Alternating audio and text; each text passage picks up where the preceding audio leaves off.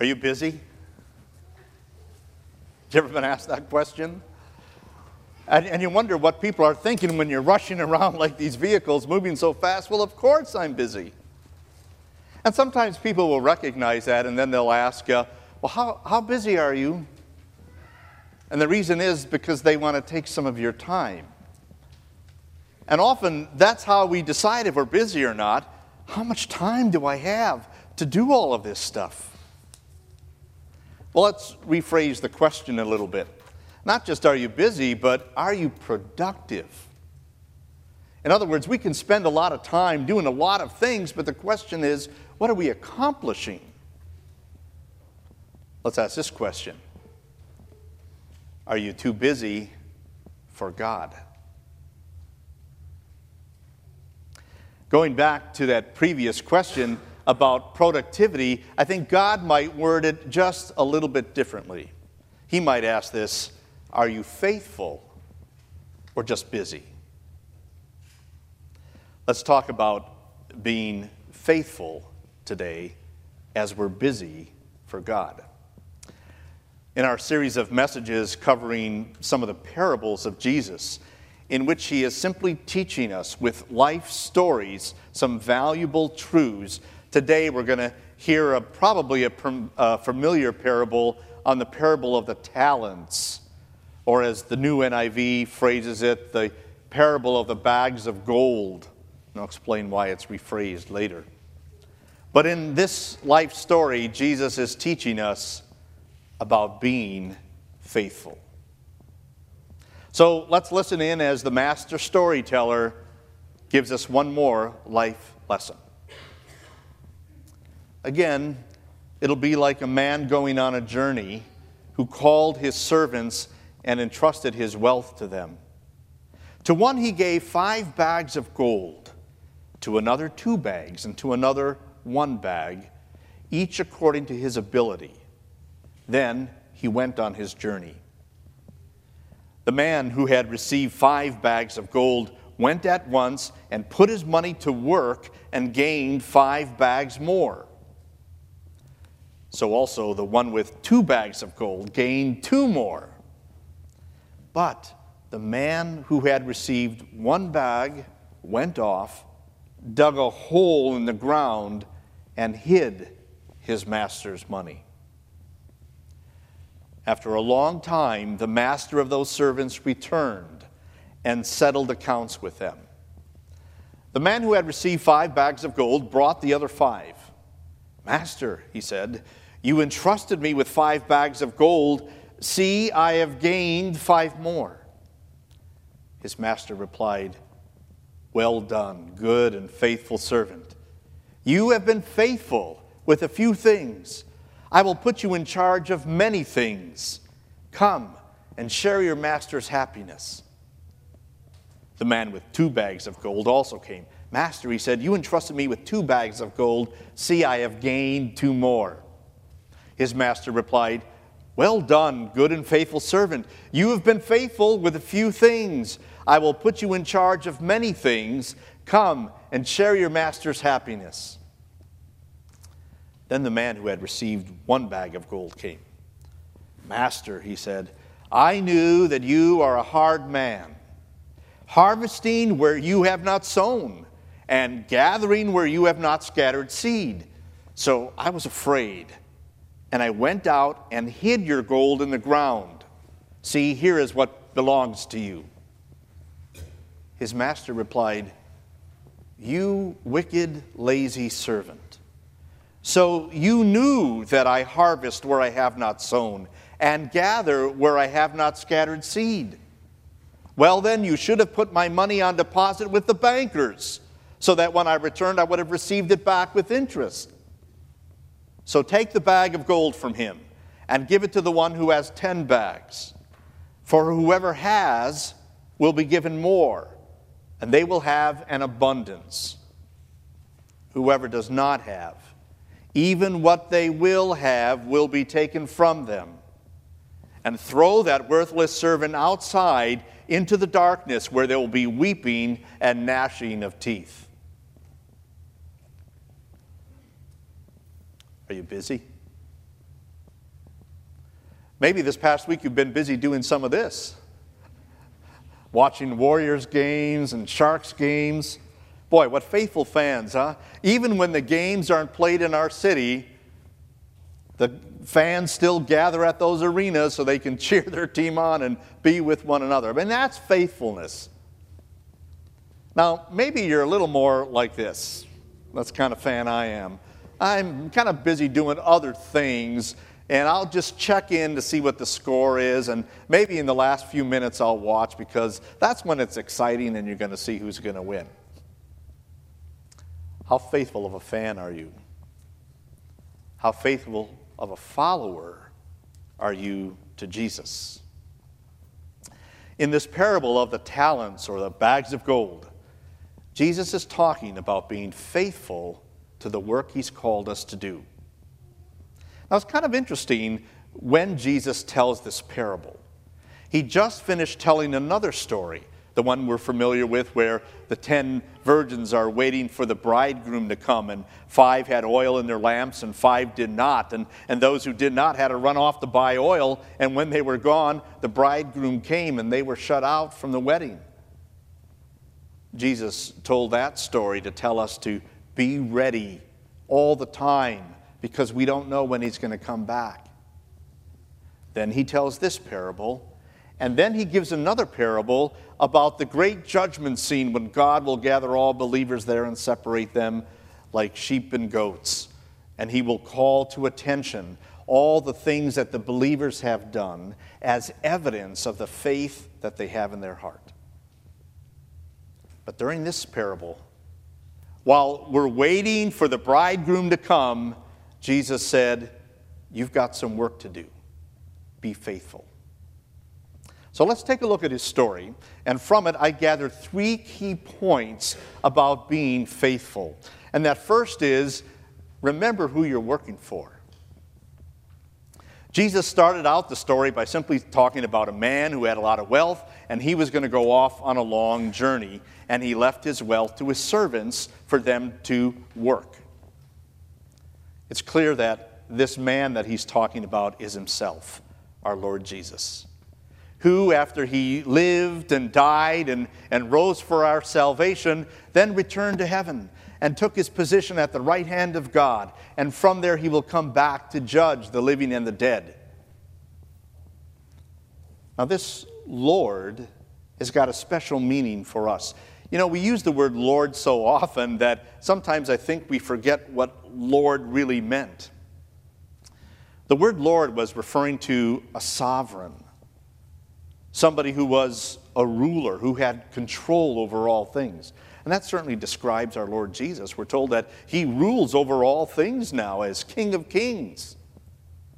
But we also know him as our Savior, because a Lord back then was one who purchased people to be his servants or his slaves. Maybe they owed a debt to him, and now they had to work it off. Or maybe he just bought them out of captivity and put them to work.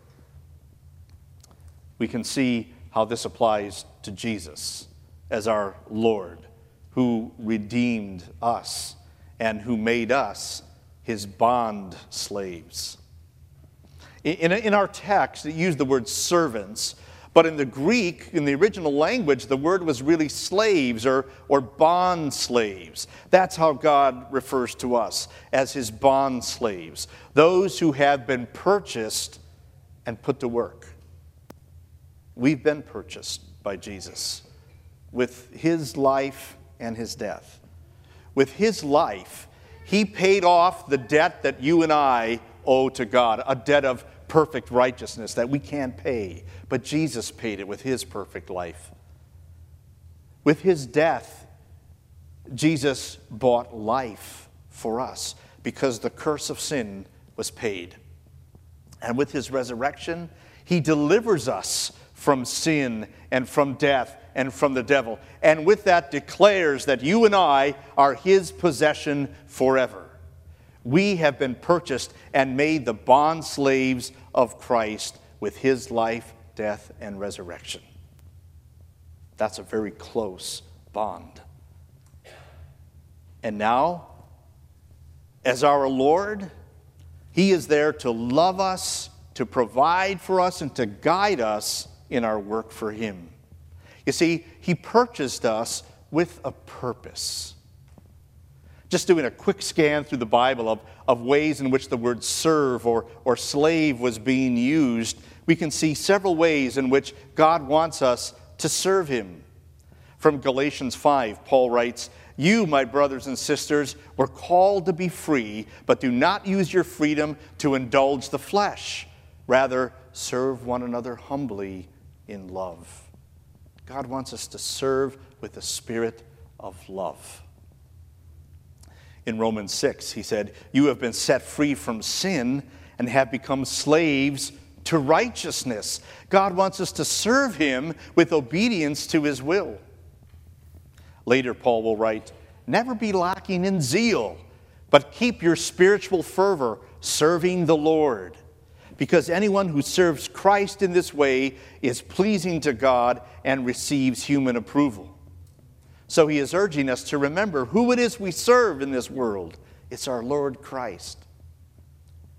Paul highlights one way, one special way that we do that, as he refers to his fellow pastor Timothy. He said, "You know that Timothy has proved himself because as a son with his father, he has served with me in the work of the gospel." God has called us to work the gospel, to share with others that same beautiful message of redemption that you and I know. Paul tells us how we should live and serve as slaves with these words. "Though I am free and belong to no one, I have made myself a slave to everyone, to win as many as possible. To the Jews, I became like a Jew to win the Jews. To those under the law, I became like one under the law, though I myself am not under the law, so as to win those under the law. To those not having the law, I became like one not having the law, though I'm not free from God's law, but I'm under Christ's law, so as to win those not having the law. To the weak, I became weak to win the weak. I've become all things to all people, so that by all possible means I might save some." Do you catch his attitude? Do you see what Paul is saying it means to be a slave, a servant? It means to understand, to accept, and to work with others to bring them to Christ. Are you busy? I want you to think for a minute about bosses that you've had in your life. Now, husbands, I don't mean your wives. But what bosses have you had in your life? And did you have certain expectations of them? Were you expecting them to treat you in certain ways? And did you know what expectations they had of you? I'm sure we were all looking for the perfect place, the perfect person to work for. I'm told that perfect place is right here in Silicon Valley, Google. It's rated as like the top company in the United States to work for because of the care and the dedication that they give to their employees. And they get back from them that dedication and hard work. But how do you view God? Do you view Him as one for whom you are to work? Do you see Him as your Lord, who has purchased you, owns you, loves you, cares, provides for you, and who has called you into His service? There is no greater privilege or honor than to serve the Lord. Remember who you work for. The second lesson that I think we can derive from Jesus' story is this: recognize what He has given you. In the account, Jesus said this man gave talents to his workers. Now, the word talent is simply referring to everything that we have. You know, when we hear the word talent, we think of somebody's ability to play an instrument or to sing or to do this or whatever it might be. But the word talent was just a form of money in Bible times. We're told it was equal to about 6,000 days of wages. All right, so take like what a minimum average wage might be in our day and multiply it 6,000 times. It's about like $250,000. So that guy who got 5 talents, he had over $1 million. And the guy who had 2 talents, he was given $500,000. And the other guy, $250,000. What would you do if you had all that money? I'm sure you wouldn't blow it at Disneyland. My wife would say I would. But you probably wouldn't blow it, right? You would take and put it to work, earning more, giving you some security. And that's what Jesus was trying to bring out in this story. You see, even the little word give that this master gave these talents to his servant has a special meaning. That word in the Greek implies that there was a purpose behind the giving. God gave gifts to us with a purpose. And we'll talk about that as we move on here. But Paul underscores this when he writes this about the gifts we have from God. And by gifts now, we can think of everything God has given us. Our money, our time, our abilities. Paul reminds us they all come from God and are to be used according to his purpose. Paul says there are different kinds of gifts, but the same Spirit. There are different kinds of service, but the same Lord. There are different kinds of working, but the same God works all of them in all men. Now to each one, the manifestation of the Spirit is given for the common good. With that, Paul is simply reminding everything that we have comes from God and has been given to us for a purpose. The Apostle Peter summarizes the purpose of those gifts with these 2 words. Whoever speaks, let it be with God's words. Whoever serves, do so with the strength that God supplies. So he's simply saying that what you have is to be used for God's purpose of speaking the gospel. Now here's a list of some ways in which that can be done. Through preaching or teaching, encouraging others, shepherding, that is guiding others, praying, singing, writing, evangelism or witnessing. And if you don't have those gifts of speaking, perhaps you have gifts of serving. That is, where we just use our abilities to share God's love and help people. Might happen through administration and leading, helping others, being hospitable or providing for the needs of others. The gift of music, labor, using your hands to do things, or crafts or design, whatever. All of those things have a purpose for us to use them for God. Have you ever seen the TV show Hoarders? Where people just keep collecting all sorts of things. And I'm not here talking about those who just never throw anything away, but I mean people here who keep gathering certain things, collecting certain things, and just have more and more and more of it. And the point is, what's the purpose? They just gather all those things and it just sits. Well, that's kind of like what this guy was doing who got the 1 talent from his master. He hoarded it. He just set it aside because he didn't want to use it for anything. There's a danger that comes with hoarding, and that is not using what God has given us those things for his purpose. We have to understand when we get these gifts, they come with a responsibility and a resolve to respond to God's grace. God has given us the gifts and the opportunities to use, and we're simply, as the servant in the reading said, doing it because it's our duty. Our service and our response to God should simply be a reflection of his grace to us. Nothing more, nothing less. We don't serve because we want to get something from God, and we don't serve because it's an obligation that I must meet. It's a response of joy.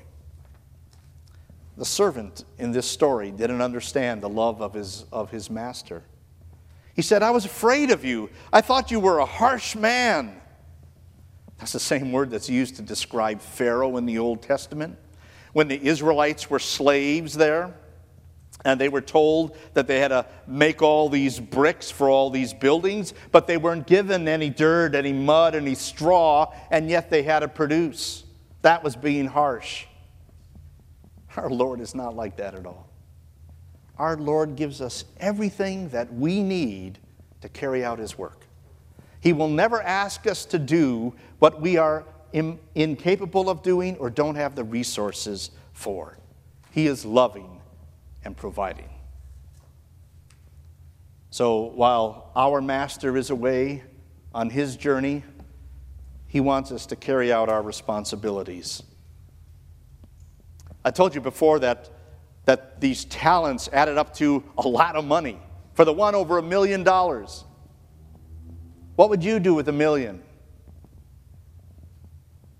Do you know you have something worth much more than $1 million?